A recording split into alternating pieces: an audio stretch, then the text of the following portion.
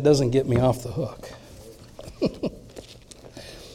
So, we're going to be in Luke chapter 20, if you will.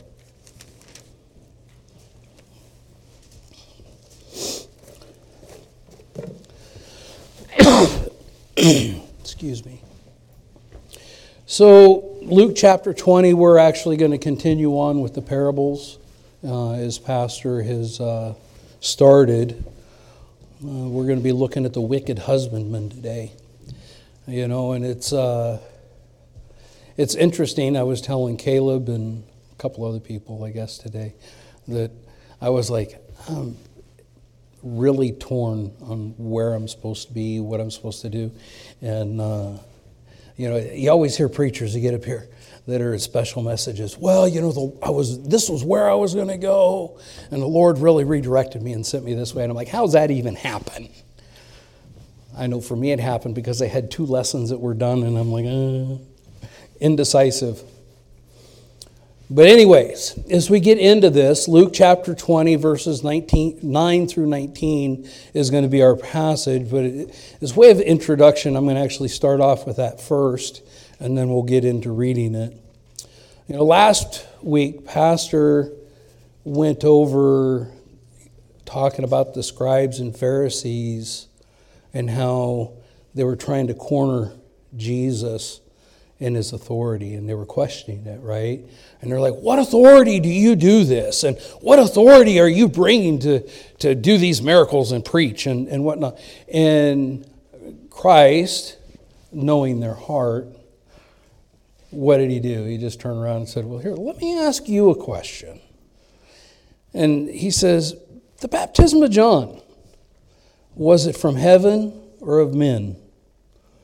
You know, and this is where truly the heart of the scribes and Pharisees come out. And in their conversation even, they're like, and they reasoned with themselves, saying, if we shall say from heaven, they will say, why then believe ye not?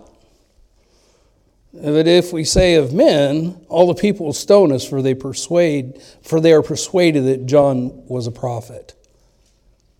You know, and as you see in these people's lives, there was a little bit of a grip that they had, right? These scribes and Pharisees and the chief priests, they had a grip on the people. They had created all these rules and all these things that everybody was supposed to do. And well, you know, that lamb isn't good enough for sacrifice, so you got to buy my lamb at 3 times the price. I mean, they had them. And almost, they had the people in a chokehold almost, if you will. And so, as we take that thought process from last week and kind of carrying over into this parable of the wicked husbandman, it brings a challenge to those who are religious and are not holding to the truth of the gospel. And even as a child of God, it brings a challenge to us. And, you know, for the most part, this parable is more of informational. It's like breaking it down and just saying, you know, this is what it was said, and this is kind of what the meaning was behind it. But we're promised that God's word will not return void. And so if our hearts are in the right place and we're seeking for a nugget of truth for ourselves in God's word today, I guarantee you'll find something. Just pray that it's a blessing to your heart, and that, again, the Lord is glorified in everything that's said and done. So let's go ahead and pray, and then we'll start off on the reading of God's word here. Precious Father, Lord, as we come to you, God, I just ask and pray that you would set me aside. You know, as Pastor Humphrey was saying earlier, if you come to hear Pastor Dimlow or come to hear me, then you come for the wrong reasons. Lord, I just pray that you would set me aside and that Christ would be lifted up, that your Holy Spirit would have preeminence in the things said, and that the Word of God would be challenging to the hearts here today. And it's in Christ's name I pray. Amen. So in Luke chapter 20, verses 9 through 19, we'll read down through that. It says, "Then began he to speak to the people this parable. A certain man planted a vineyard and led it forth to husbandmen, multiples, and went into a far country for a long time. And at the season he sent a servant to the husbandmen, that they should give him of the fruit of the vineyard. But the husbandman beat him and sent him away empty. And again he sent another servant, and they beat him also, and entreated him shamefully, and sent him away empty. And again he sent a third, and they wounded him also, and cast him out. Then said the Lord of the vineyard, What shall I do? I will send my beloved son. It may be that they will reverence him when they see him.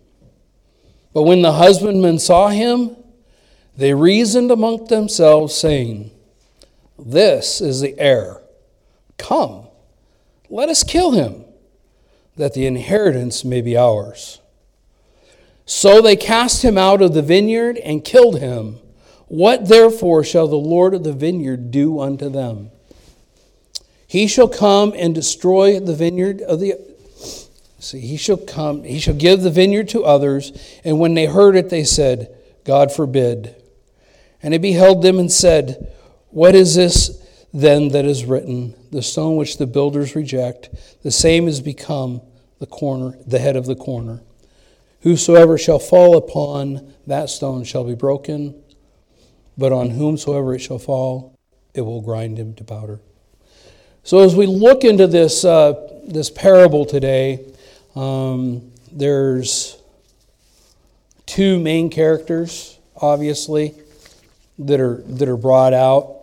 You have the owner of the vineyard, the one who planted the vineyard, and you have the husbandman. You have the servants as well, but the two main people that are pictured here are those. So we're going to look firstly at the vineyard. What is the vineyard? What's so significant about it? Well, remembering that Christ was actually speaking to these people in parables, the idea of this vineyard is, you read it, he's talking about the children of Israel, right? So he promised Abraham, I don't have to recount this, but we will, he promised Abraham that he would make of him a great nation. And so, you have Abraham, and then you have Isaac, and Abraham's going, where's this great nation going to come from? Because I only got one kid. And next thing you know, we have a whole nation of Israel that's living in Egypt, in bondage. And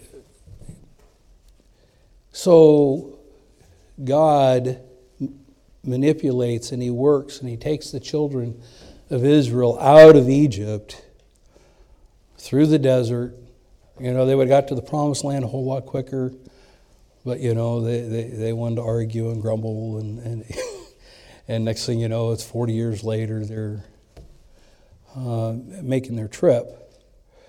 But the thing is, when God set them there were spiritual leaders that were put in place, right? There were priests, there were, the Levites, they were the ones that bear the responsibility of making sure that worship was what it was supposed to be.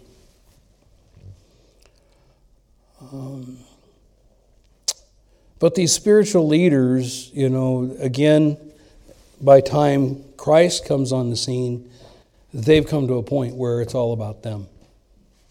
They've come to a point where, they have their agenda. Like I said, they kind of had that chokehold on the people.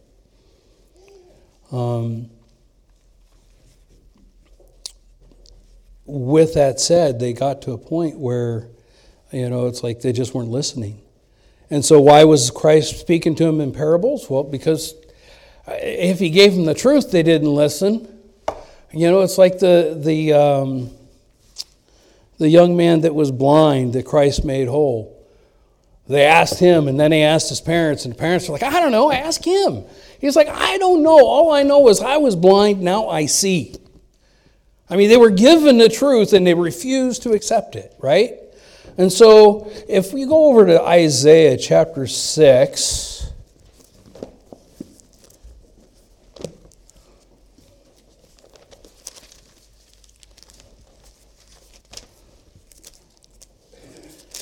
past Isaiah, go back past Isaiah again. I mean, there's 66 chapters in it. Shouldn't be too hard to find. Isaiah 6, verses 9 through 12. He says, and he said, go and tell this people, hear ye indeed, but understand not, and see ye indeed, but perceive not. Make the heart of this people fat, and make their ears heavy, and shut their eyes, lest they see with their eyes, and hear with their ears, and understand with their heart, and convert, and be healed. Then said I, Lord, how long? And he answered, until the cities be wasted without inhabitant, and the houses without man, and the land utterly desolate.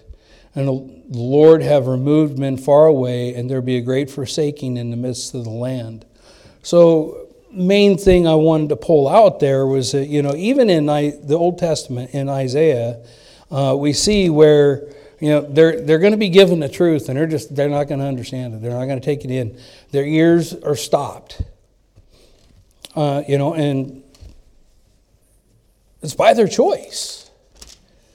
And you and I, even today, we have that option. I mean, we can come to church, and we can sit and listen to what's given, and it can go in one ear and out the other. We have that option. Why am I here today? What is I choose to be here. Well, some of us. Some of the kids say, well, I had to come, otherwise there were repercussions. But, the idea is I choose to be in God's house today. What am I going to get from it? So then this certain man that, planted the vineyard, placed men in charge. And that's where I want to go with this next piece is, these men that were put in charge, they had a choice. And they could either do what was right, or they could, again, fulfill their own agenda. Another verse to pull out, it would be Psalm 94, verses 3 through 14, talking about this heaviness of the ear and whatnot. But as we look at this parable, we see these wicked husbandmen seem to be triumphant. It's like they seem to get whatever they want, regardless of what's right. So, in the attitude that we can end up with is one that, like I said, David wrote in Psalm 94. He says, Lord, how long will the wicked triumph? How long is this going to last? How long shall they utterly speak hard things, and the workers of iniquity boast themselves? They break in pieces thy people, O Lord, and afflict thine heritage. They slay the widow and the stranger, and murder the fatherless. Yet they say, Lord shall not see, neither shall the God of Jacob regard it. Understand, ye brutish among the people, and ye fools, when will ye be wise? He that planted the ear shall not hear. He that formeth the eye, shall he not see? He hath chastiseth the heathen, shall not he correct? He that teacheth man knowledge, shall not he know? The Lord knoweth the thoughts of man, that they are vanity. Blessed is the man who thou chasteneth, O Lord, and teachest him out of thy law. So the idea is that, as we sit there and look at the world around us and seeming like they're getting one ahead of everybody, and their time is coming. David, he sits there in another psalm. He says, "How long, Lord? How long?" And then he recognized the end of their days. The lost, while on this earth, seem to have everything that they want. They don't, they're not restrained in anything. But the end of their days is what? Is hell. For the child of God, yes, sometimes it's like, it would be nice to, I'm trying to think of something that I would do on a Sunday other than being in the church. Go spend 2 weeks, including the weekends, hunting. I don't know. I can't think of anything. My heart's here. But, there's things that, would be, I guess, something that we could do. But the world doesn't have to worry about it. They live for the weekend and then they go do whatever they want. It's like, I'm going to take a 3-day weekend and go for a trip somewhere or whatever. And we sit here and we say, no, my place is to be in God's house. And so, I get Saturday myself and that's fine. But in the end, glorifying God is where our heart and our desire should be. And so to look on the world and say, oh, well, they have this and they have that, and what are they paying for it? Their liberty to have whatever they want right now will be death and hell unless they come to a point of seeking Christ as their Savior. So the wicked husbandmen in this story, as we look at this, are the scribes. They're the Pharisees. They're the high priests. Like I said, they were responsible for teaching and training the nation of Israel.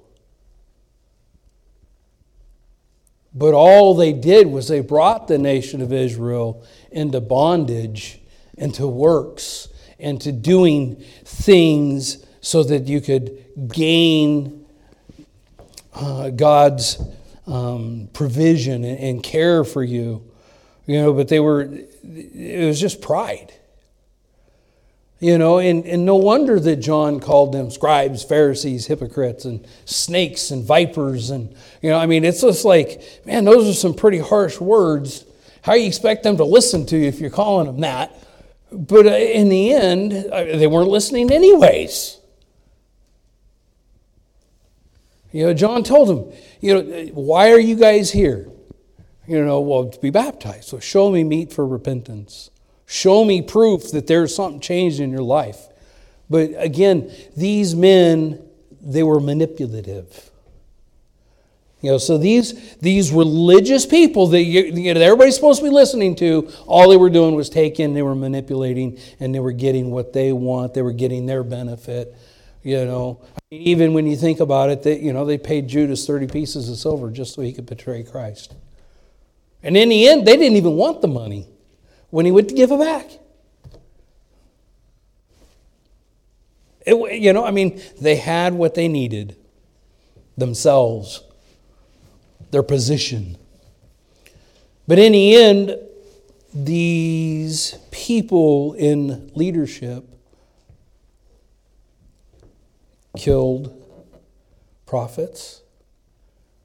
You read about Nehemiah, and Jeremiah, and all these prophets that were telling the truth had to bear punishment because these religious leaders that were put in their place refused to allow it to happen. If you go to Nehemiah chapter 9, verses 24 through 26, it talks about this. It says in Nehemiah 9, 24 and 26. So the children went in and possessed the land, that thou subduest before them in the inhabitants of the land, the Canaanites, and gavest them their hands and their kings and the people of the land, that they might do with them as they would. And they took strong cities and the fat of the land, and possessed houses full of goods, wells digged, vineyards, olive-yards, and fruit trees in abundance. So did they eat, and were filled, and became fat, and delighted themselves in thy great goodness. Nevertheless, they were disobedient, and rebelled against thee, and cast thy law behind their backs, and slew thy prophets, which testified against them, to turn them to thee. And they wrought great provocations.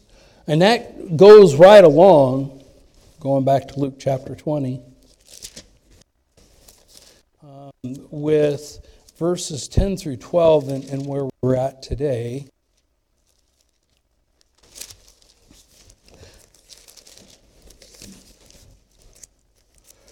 Verses 10 through 12 in Luke 20, it says, and at the season he sent a servant to the husbandmen, and that they should give him the fruit of the vineyard.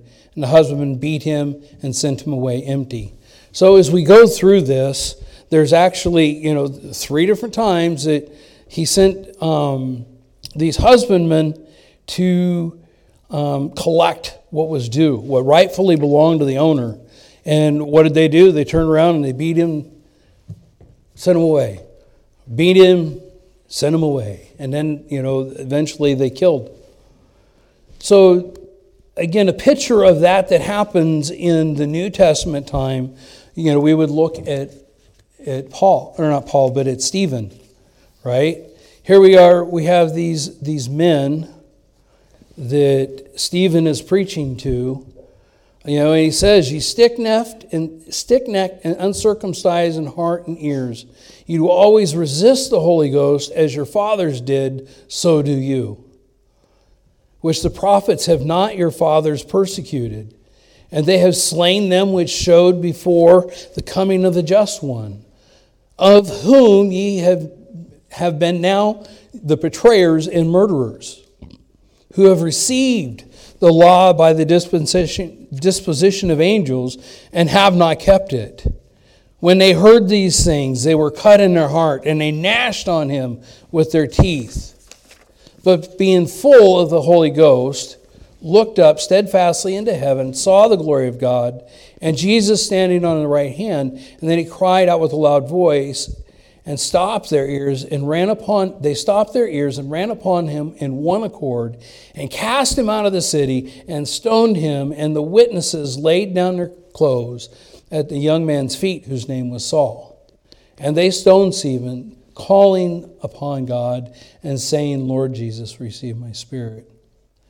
So, we have it happening in the Old Testament with the prophets. We have it, here. We know the history behind so many of our Baptist forefathers that, just because they refused to have the baptism of the church, because they believed that baptism came after faith in Jesus Christ and repentance. Then you got baptized. Many were killed. Many were persecuted. It still happens today. We can't even say, oh, well, that was something that happened in the 18th century. It still happens today. The challenge to me is that, I fear the persecution of the tongue, because I might say something that offends somebody.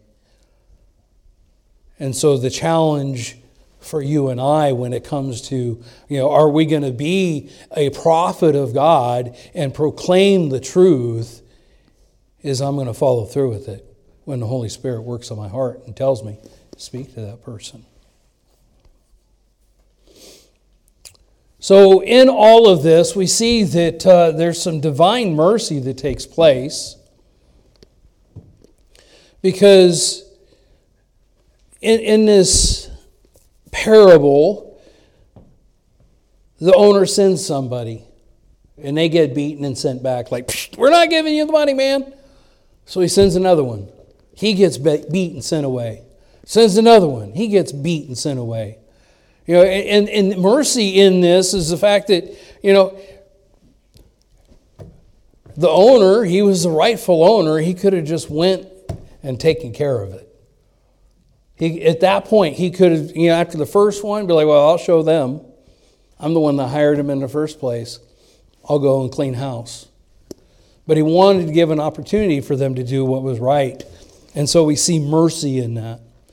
You know, this kind of parallels, if you will, the mercy that God shows every day to the lost.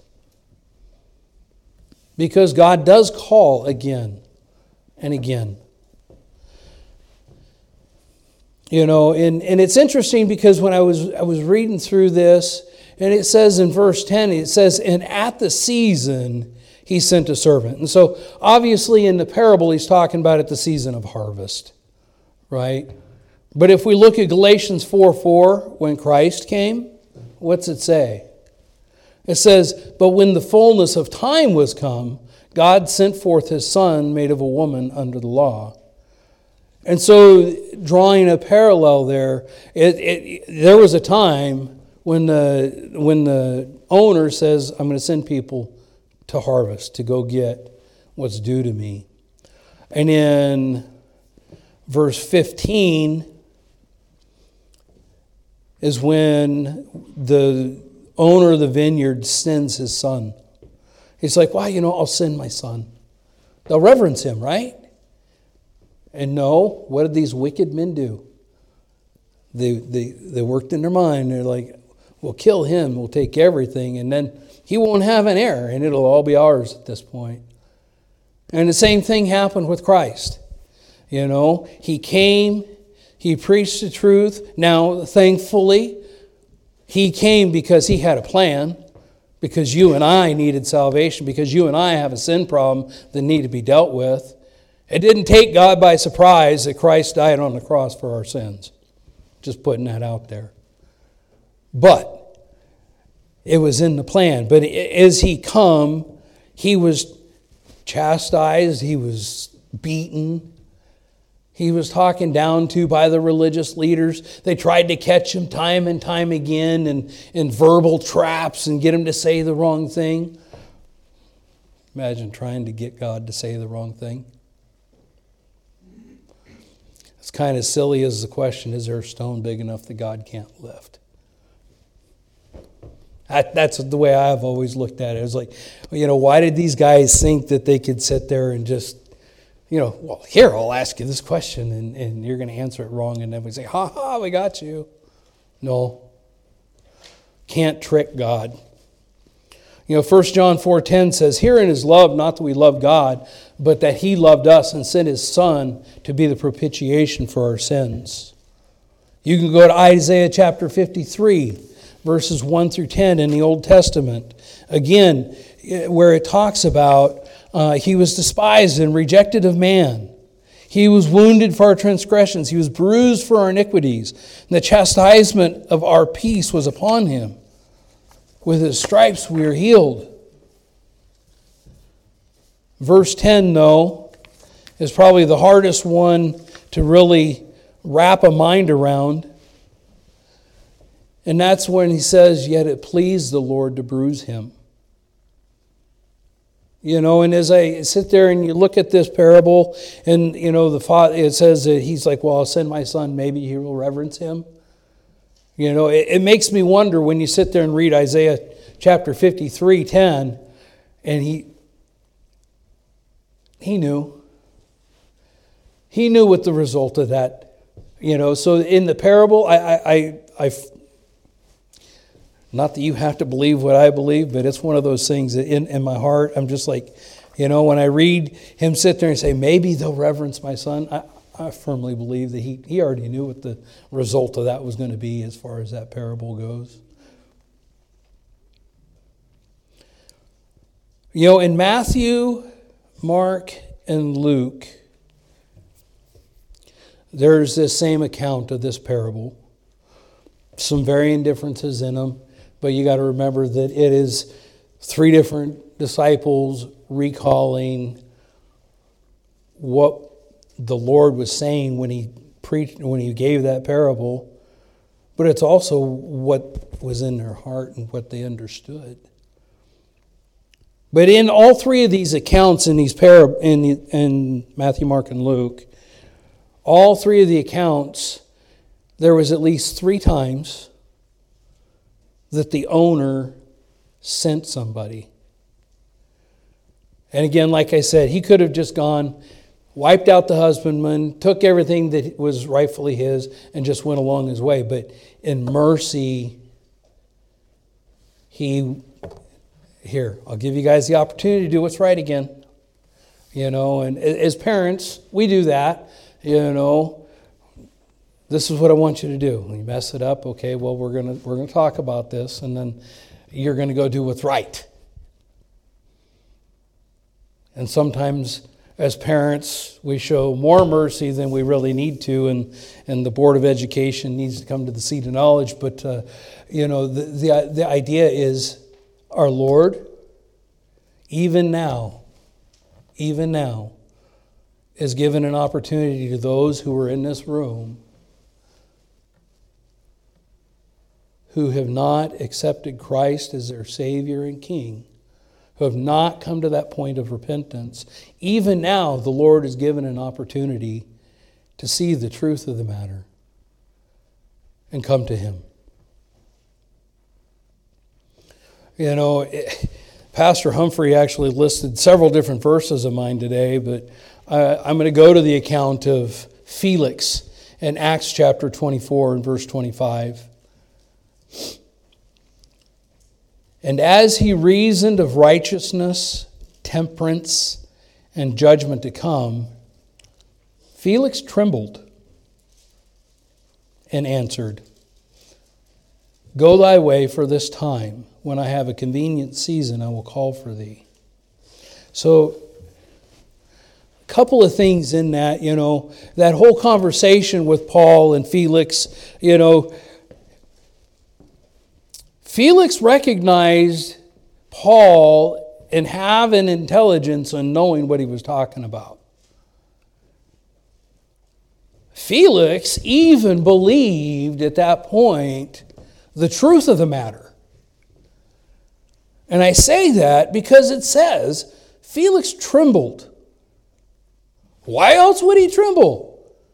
If he did not recognize mentally that if I close my eyes in death and Christ is not in my life, I'm going to die and go to hell. Why else would he tremble?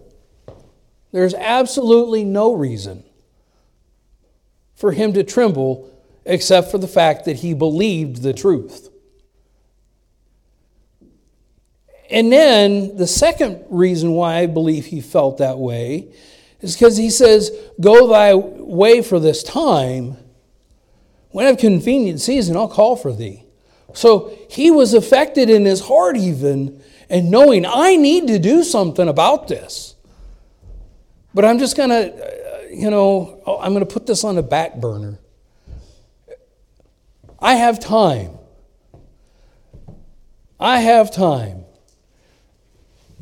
When we look at the idea of eternity, what is 75 years? What's 75 years in regards to 1,000? Really? I have known of young men before they were 20 years old that passed off into eternity.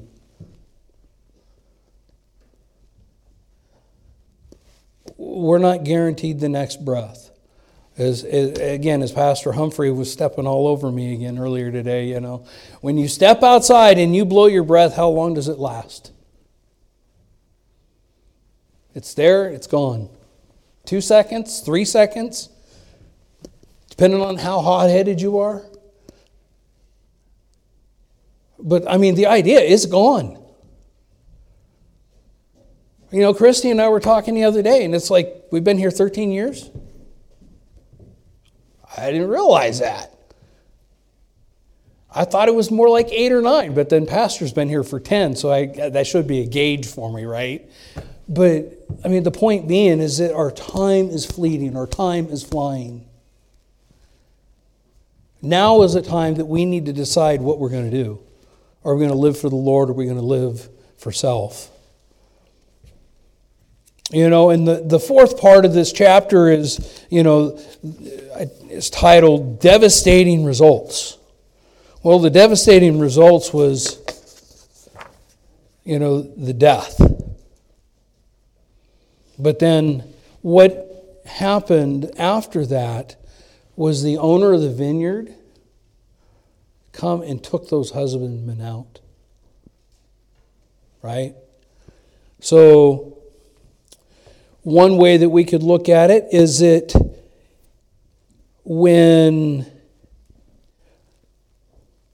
Paul comes onto the scene and preaching the gospel, you know, Paul's desire was still for the Jews that he would be able to go to them and preach them the truth and that they would be saved, right? But in the end, that opportunity kind of faded away, and Paul was sent to the Gentiles. They resisted. They resisted the truth. They resisted the truth. They resisted the truth. Their hearts got hardened. It's like Pharaoh, right? You know, it says that God hardened Pharaoh's heart. Really, it was just God hardened Pharaoh's heart by giving him truth. Pharaoh hardened his own heart. You know, he pushed it off. He pushed it off, pushed it off, pushed it off. How does a callus get built up? By tearing the skin, by it getting tender, and then it heals up, and then you do it again, and it gets tender, and it heals up, and you get calluses, right? And eventually, you know, I've known some farm workers that had some hands that I think you could probably hit them with a nail and it wouldn't hurt their hand any. They got calloused. They heard the truth, but they didn't want to deal with it. And so God said, okay, go to the Gentiles.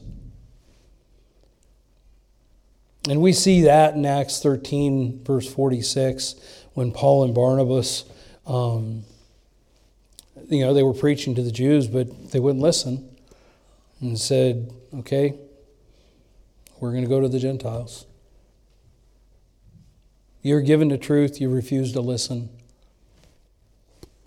It's kind of like mercy we were talking about earlier today. You know, God in His mercy is providing opportunities. He gives the truth. So, conclusion, wrap it up, put it together. What do we take to the bank with this? Well,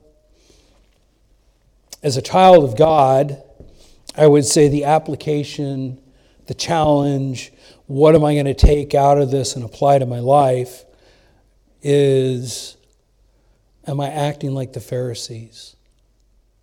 Am I acting like the scribes, the chief priests, where, you know, I'm putting on a show. I'm looking pretty good.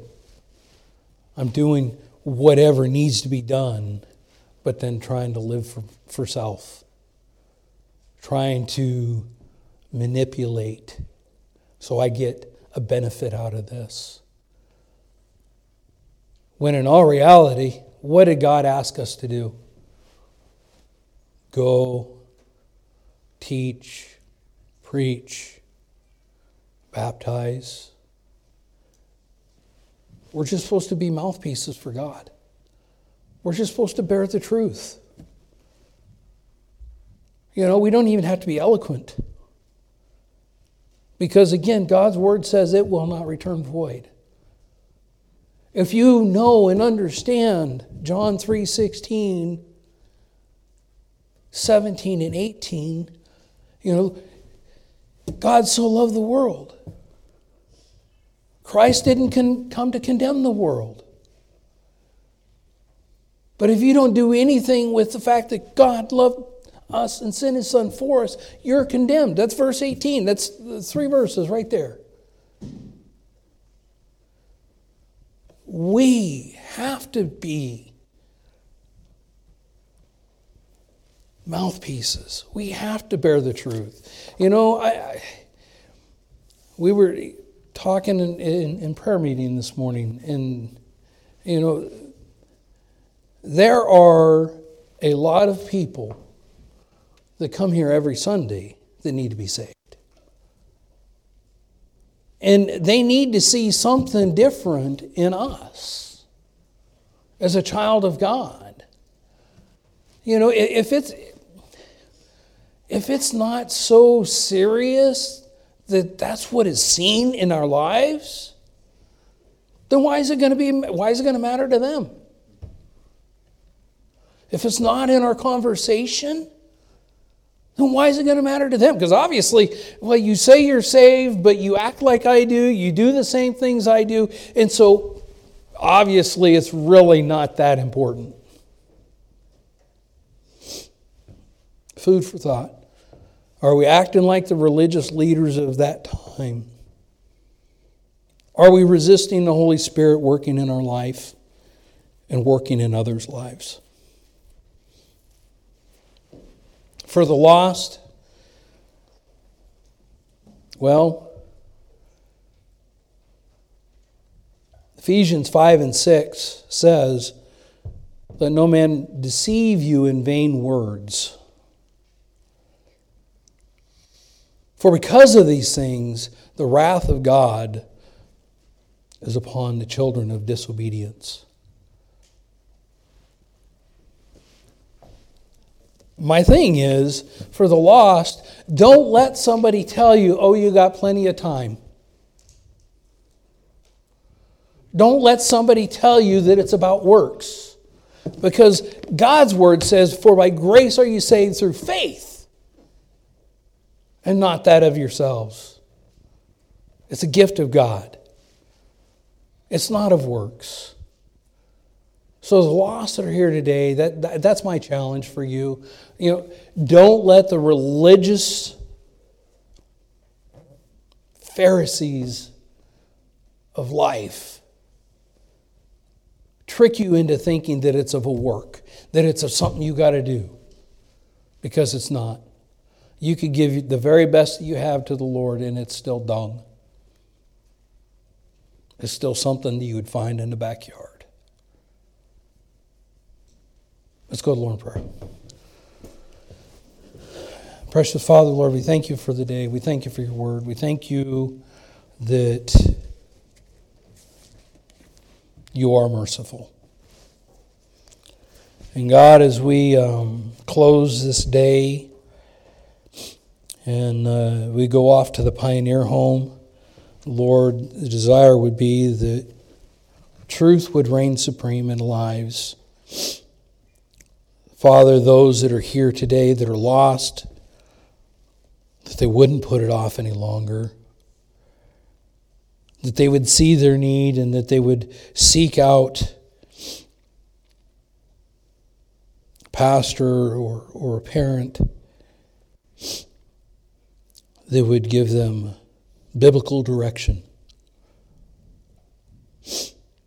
Father, I just thank you again for the opportunity even to be in your house today, to present your word. And Lord, I pray and ask that you were glorified in your house. Just thank you again. It's in Christ's name we pray. Amen.